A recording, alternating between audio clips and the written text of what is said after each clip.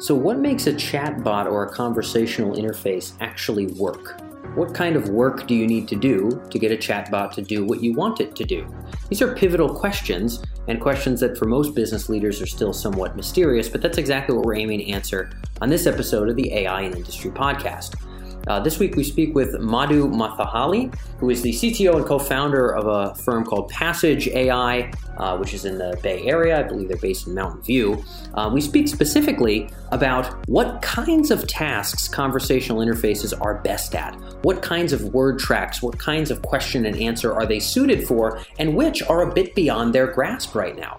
And in addition to that, we speak about what it takes to train these machines. In other words, how to define the particular word tracks that we want to be able to automate and sort of determine which of them might be lower hanging fruit for applying a chatbot and which of them might not. Lots of useful tidbits here. I really think about the AI in Industry podcast as helping business leaders sort of get their hands on the tools and an understanding of the possibility space of AI, to sort of understand fundamentally what the tech can do in different spaces so that they can imagine the future of their own companies. And this is a great example of exactly that in the conversational interface space. Whether you're thinking about the future of voice or thinking about how you interact with your customers or even answer internal questions from employees at scale, hopefully this interview will be more than helpful in terms of opening up sort of the possibility space of the chatbots and conversational interfaces in general. So without further ado, I'm Dan Fagel, and this is AI in Industry, and you're listening to Madhu with Passage AI.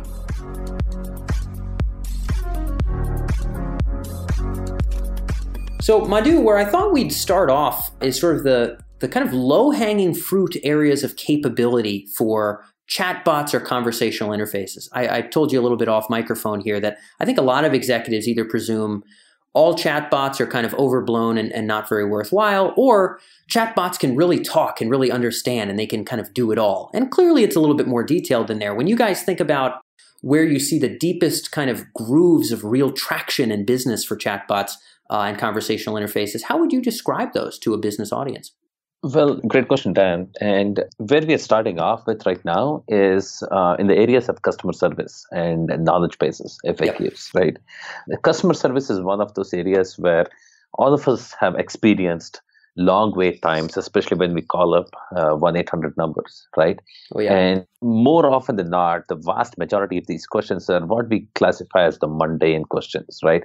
Here, my internet is not working, right? Or where is my order? Right? Now, these are questions that don't necessarily need a human in the loop. And these are things that the system can try to automate and answer some of this stuff, right? And these are areas we are certainly seeing quite a bit of traction. And a second similar area is in the frequently asked questions or the knowledge bases, right? Where again, a lot of the people are coming in and asking, what's your return policy? My coupon expired yesterday. Can I still use it today? Right? These are the questions. Again, the information is already available in some sort of a frequently asked question or a knowledge base, and the customers are just not willing to go look it up. Yeah, right? yeah. Because who is, right? Nobody ever does. Exactly. Or at least I don't. Maybe I'm the one lazy guy listening in. Maybe all my listeners are like, oh, I look it up every time. But yeah, I know I don't. Now, believe it or not, something like 40% of all the questions that come into a customer service agent are these sort of questions. Yeah. And the agents are taking their time to answer the questions while the remaining 60 are actually waiting on the line with a real important question, right? Now, what if we can automate all of these 40% of the questions, right? If we are able to identify the question easily, and these are straightforward questions, right? Where is my order should not actually require a human in the loop. Nope. I should be able to get your order ID or an email and go look up FedEx and answer the question and tell you exactly when it will arrive. And it's not too far-fetched to think about it. Yep. So if you can just eliminate that 40% of all the call volumes, it's a huge win, not just for the business, but also for the customer, because the 40% of the customers are no longer holding up the customer's time, the customer service agent's time, and they are getting their question answered easily. And the agent is also happy because now they actually have that extra time to service the remaining customers with real value and real deep questions. Yeah, be helpful beyond what, some macro in a spreadsheet could do for you if somebody just wrote the darn thing or something.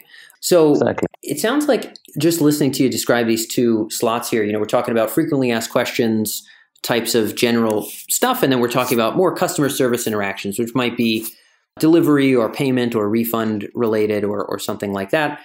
Clearly, the thing that these have in common is volume. You mentioned that maybe 40% of questions are on the FAQ, so that's clearly a volume thing. Customer service for big enough firms, we would have a lot of volume as well. But kind of speaking off microphone, and we've talked to other folks in the conversational space, you'd also use the idea of kind of these common grooves of dialogues where there's kind of branches that are maybe frequent enough to help train on. So it seems like it's a volume thing, but then it's also the fact that those types of questions maybe often are going to broadly sift themselves into some sort of common branches. Could you describe a little bit of how that works? Why it is that these two high volume areas end up being, let's say, lower hanging fruit for a chatbot than another more niche or complicated question. Sure. And some of these questions, right? I mean, the customers are always thinking their order is slightly different, right? I mean, maybe you came in and asked like, hey, I ordered for a black pants, but I got the blue ones instead. Can you help me with that? Right? Now, these are things, some of the elements or the entities, we should be able to extract some of them and go build specific logic, like simple if-then conditions, right? Very trivial ones, decision trees, right? And these are areas that are commonly defined workflows for the majority of the use cases, right? So the fact that the user actually did not receive all their order, it's very straightforward to identify that from the user message and put the user into the particular decision tree or workflow, and then go take it from there, right? Now, the huge advantage that the bots already have is the historical purchase or the history of the customer interactions, right? The customer already knows where they are. The bot already knows what the customer has done. And they can start to look at things personalized to that particular customer and actually build out that decision tree, right? And then again, the vast majority of these workflows are not specific to a particular customer. So we don't need to personalize a lot of this stuff, but instead just follow the particular workflow and enable the right answer to the particular customer. Yeah. Can we go into a couple examples maybe in food services or retail or anything that maybe comes to mind for you, Madhu? Yeah, absolutely. So for example, let's take like food service, as you just mentioned here, right? Ordering a burger, right? The way you order a burger may be different than the way I order the same burger, right? You may say, can you order a burger with cheese? I can say, can you order a burger without cheese, right? The workflow itself, like there are only limited set of attributes or limited set of toppings that a burger can have. It's not too many.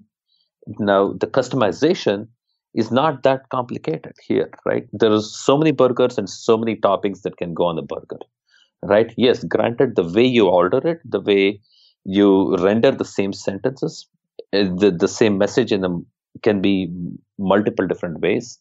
But at the end of the day, the toppings that go on the burger, the quantity of the burger, what you want along with it, whether you want a Pepsi or a Coke, it doesn't change, right? And we don't have to be very, very customized to the particular customer's order, like personalized. Yep. We can still understand the natural language, understand the dependencies, right?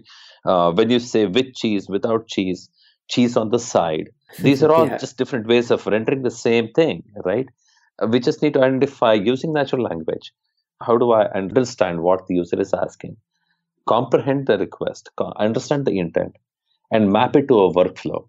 And we should be able to handle a lot of these sorts of scenarios. Yeah, and I think this is a really important thing for the listeners to tune in and understand is that it's not all magic and instant results. It's not all gunk. There are domains that kind of map, as maybe you were sort of hinting here, onto these common flows. And if that can be thought through and NLP can be applied to those and we can kind of train on so many similar instances, it is possible to nail these possibility spaces of a thing as limited as, let's say, order me a burger or different kinds of food. And this leads us a little bit, Madhu, into our next question, which is where and how things get a little bit deeper. I think people are excited to see how conversational interfaces get more nuanced, maybe more personalized, a little bit smarter, so to speak, in terms of being able to handle more of what it is that humans do today. What are some of the newer capabilities in maybe the coming few years that you think will become increasingly maybe possible within this domain of conversational interface that maybe isn't really all that much in use today? Yeah, it's a great question, right? And one of the things that we are actually super excited and we are working towards is this concept of dialogues, right? Dialogues, simply put, is multi-state conversations, right? So in case of a question and answer, it's very straightforward, right? I can ask you, hey, where is my order? And you can tell me where is my order, and that is about it, right? Those are what we can call as dialogue state version 1, right? Now, the minute you start doing multi-state conversations, right? For example, I can ask you, do you have a preferred restaurant, right? You may not necessarily have a preferred restaurant, but you may have a preferred cuisine in a particular location, right? You can come up and say, hey, I'm looking for something Asian in San Francisco, and I'm looking for a table for two between 7 and 8 p.m., right? Now, what if we do not have that restaurant available? Or what if we don't have that particular requirement satisfied, right? You and the bot should be able to negotiate and land on a particular restaurant of your choice that's available, right? Now, as you start working towards enabling something like this, it starts getting very complicated, right? Because it's a combination of what your preferences are, what is available, and how is the bot able to handle all of these different things, right? There are confirmations that you can give. There are negations that you can give. You can ask the bot to hold off, right? There are several different things that can happen. And things starts getting very complicated very, very fast unless you actually have a solid dialoguing system in place, right, to handle some of this stuff, right? And while configuration is great, the reality is there are millions of ways you can actually take a dialogue off on, right? And how do you build out the system in the most easiest of the ways while leveraging a lot of the data and using some sort of a machine learning technique to identify these different dialogues and the nuances between the dialogues, right? So that's something that we are kind of working on right now, and that's super exciting. Yeah. And so it sounds like, I'll just clarify and maybe paint a mental picture for the listeners, because I dig where you're going here, is that there are occasions where a single prompt, get me X, order me Y, whatever the case may be, it's just not going to do it. It's not a complete sort of statement. And so you would need a bit of a Q&A, a bit of, as we're saying here, a dialogue to kind of distill down what is the best fit. What do you really mean, Mr. User, Mrs. User? What do you really want me to do, Mr. User, Mrs. User? And that it would actually require some of that back and forth. I can imagine we'd have to start to some degree in a similar way that we have with more of our straight Q&A, where we'd have to find common areas of that dialoguing and look at the common possibility space of what gets ping-ponged within that dialogue, and then kind of nail those common dialogue pockets with the volume of training data we'd have. So we'd probably have to find sort of where in, let's say, food services, or let's say clothing retail, e-commerce, we have a lot of opportunity for that back and forth that machines can't handle. And then we'd want to kind of knuckle down to those biggest existing, maybe simple dialogue spaces. Is this the way that maybe the problem would get tackled to some degree? Exactly, right? I mean, the way one of the ways we can actually start thinking about it is every message that comes in from the user, you can map it to a certain intent. You can map it to a certain label, like a dialogue act is what we call, and you can extract entities out of it, right? Now, when you have these three, and the historical state, of course, right? Now, how much data do you have from a machine learning perspective for each one of these states, right? So if you can just take a look at the customer service interactions, right? Simple stuff like booking a travel, like I'm looking for a flight ticket from San Francisco to Seattle starting Monday. Can you give me the best options, right? Now, there are a few things that you have missed in this, right? Do you want a morning flight or an evening flight? Is it a one-way or a two-way trips, right? Yeah. Now, the system has to identify all the missing components, ask the user for filling them in, right?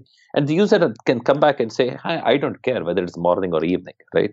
And the bot has to understand that did the user confirm a time or did the user just inform about a preference, right? What is the subtle difference between confirmation, affirmation, information, and handle it accordingly, right?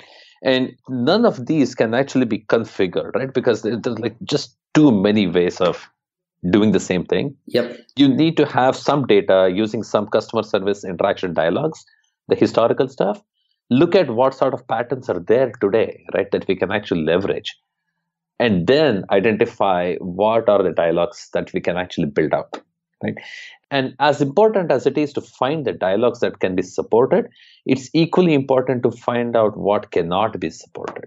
Totally. Right? Yeah. Talk about that a bit. Exactly. Right. So the bot cannot handle everything, right? And the technology, the systems are just not there today to identify every single person's use case, the nuances. And so we really need to know where we have the most amount of confidence on and where we cannot, right? Where the bot cannot handle that with enough confidence. It has to have an escape valve, right? And figure out a way how to transfer the customer to a live agent that can actually help them, right?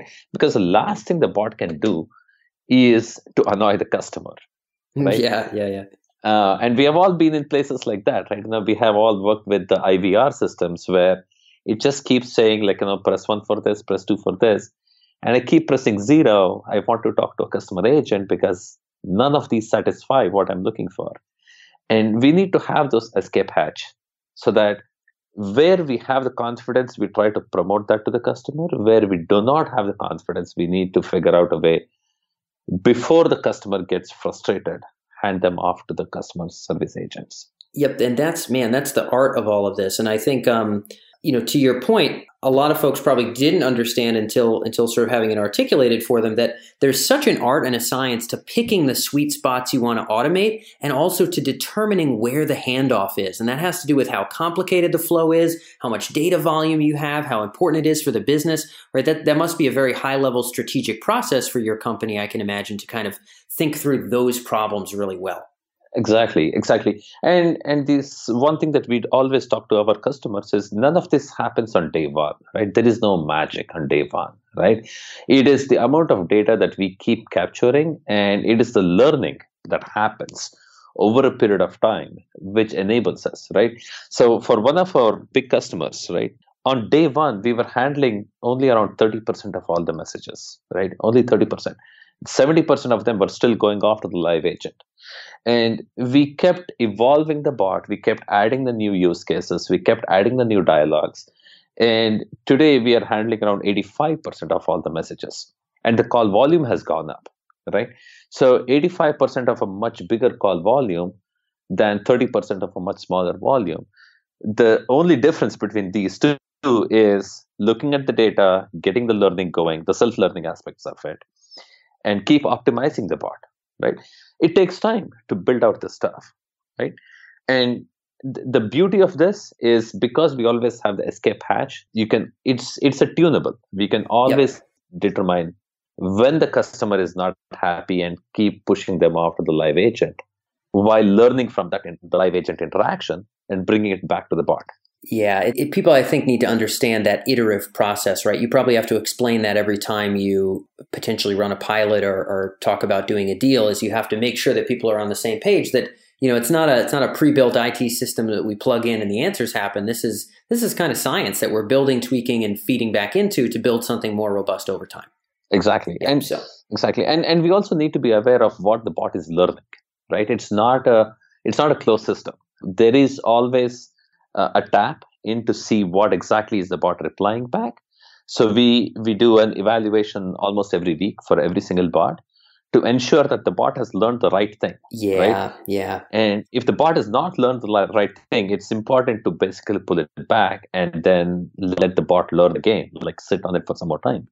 So the testing validation of the learning is extremely important as identifying the dialogues and building out the configurations. Yep. And people have to understand that. I think safe to say, Madhu, that the world of IT, the world of customer service, the world of marketing is not used to solutions that involve that kind of feedback loop and kind of iterative tweaking and looking out for algorithmic drift, for systems that start kind of preferencing certain kinds of responses that aren't proper. That kind of iterative tuning is not normal, but hopefully as more and more solutions become robust and it becomes worthwhile to do this work, which is different for many companies, it'll only become a more and more popular thing, and that'll help proliferate the capabilities of the tech. So I got my fingers crossed for that. I wanted to ask one last question before we break, Madhu, just because I'm wary of time.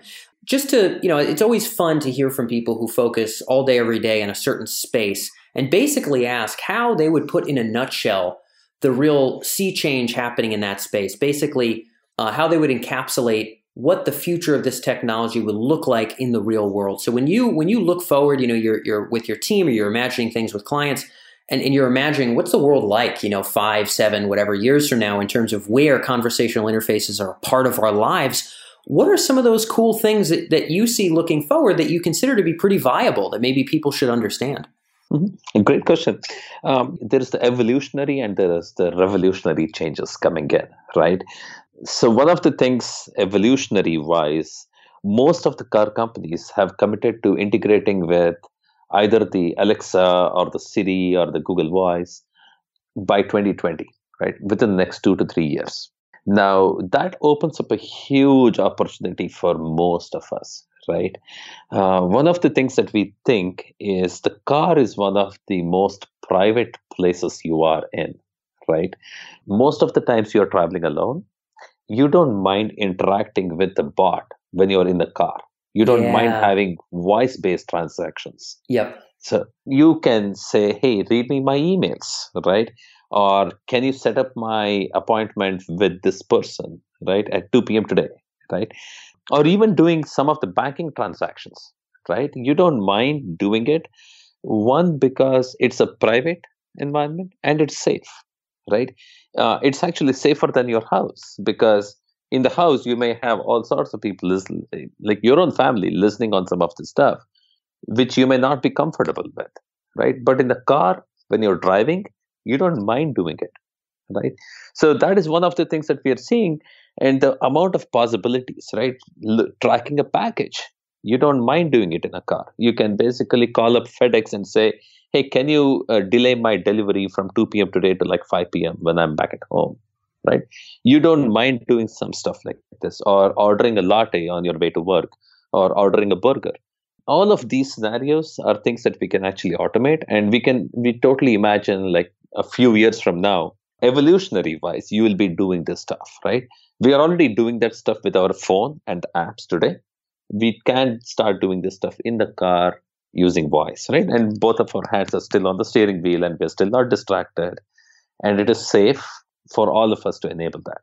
Yeah. Right? So you see this as a frontier space for kind of the voice tech. And I know a lot of other folks do. Nuance, for example, is aiming to put a lot of attention in this space. It sounds like maybe just to try to clarify here, do you see the car as maybe a petri dish for a lot of these kind of next level of having voice handle basic tasks, like the next level of convenience for voice? Do you think that a lot of the petri dishing of this will be within a car environment? Within a car, exactly. And it's not just for the consumers, right? Like if you start taking businesses, right? Think of the UPS truck drivers, the FedEx truck drivers. Yeah. Right? Okay. Now, it is important to the businesses that their employees who are driving around these trucks, they keep both of their hands on the steering wheel, right? It is super important for them. And they've actually taken a lot of steps to ensure that, right? Their voice is free. The voice is available, right? And these drivers, the delivery guys, they can still keep interacting with the businesses about like rerouting, about having a delivery or a missed delivery or any changes that happens to their routing. They can keep interacting with the business and the bot to enable some stuff, right? The new workflows will actually start getting created because now all of a sudden voice is enabled in all of these cars and automobiles, right? Yeah. Now, in addition to that, there is a revolutionary piece, right? What more can you do with voice, right? We have already seen the rise of personal assistants, right? The Alexas, the Google Homes. It's so much more easy to enable voice-based systems in your house today, right?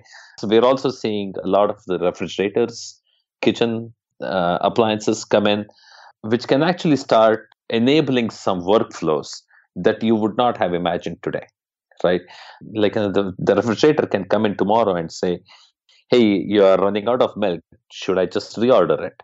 Right? These are trigger-based systems that we can imagine like a few years from now, and you are actually interacting with these appliances or the bots to start making your life simpler, right?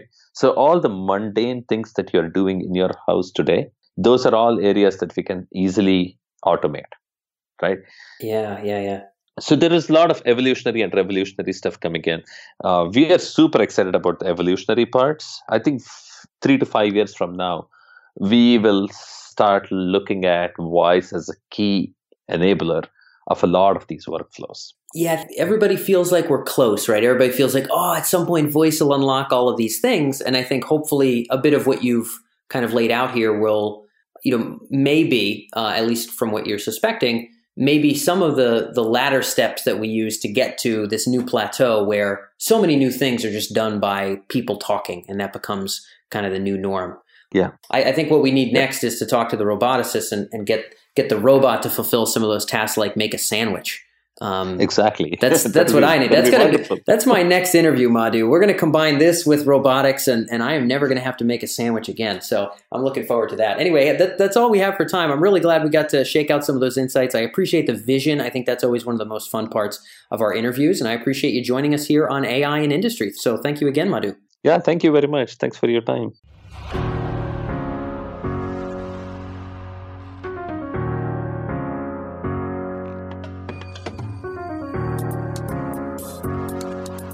That's all for this episode on the AI in Industry podcast, where we explore the applications and implications of AI in your business or industry. And when it comes to those benefits of real insight in terms of artificial intelligence applications in business, this show is really just the tip of the iceberg. AI in Industry is produced by Tech Emergence, and over at techemergence.com, you can find actionable industry-specific coverage, including case studies, unique market research with charts and graphs, and regular coverage of the AI applications of both the hottest startups here in the Bay Area, as well as what Fortune 500 companies are doing with AI today. Everything from marketing and advertising, business intelligence, to specific industries like finance and healthcare. You can stay ahead of the curve and stay on the right side of disruption by visiting techemergence.com. And when you're there, make sure to sign up for our weekly newsletter on the left-hand side of the page.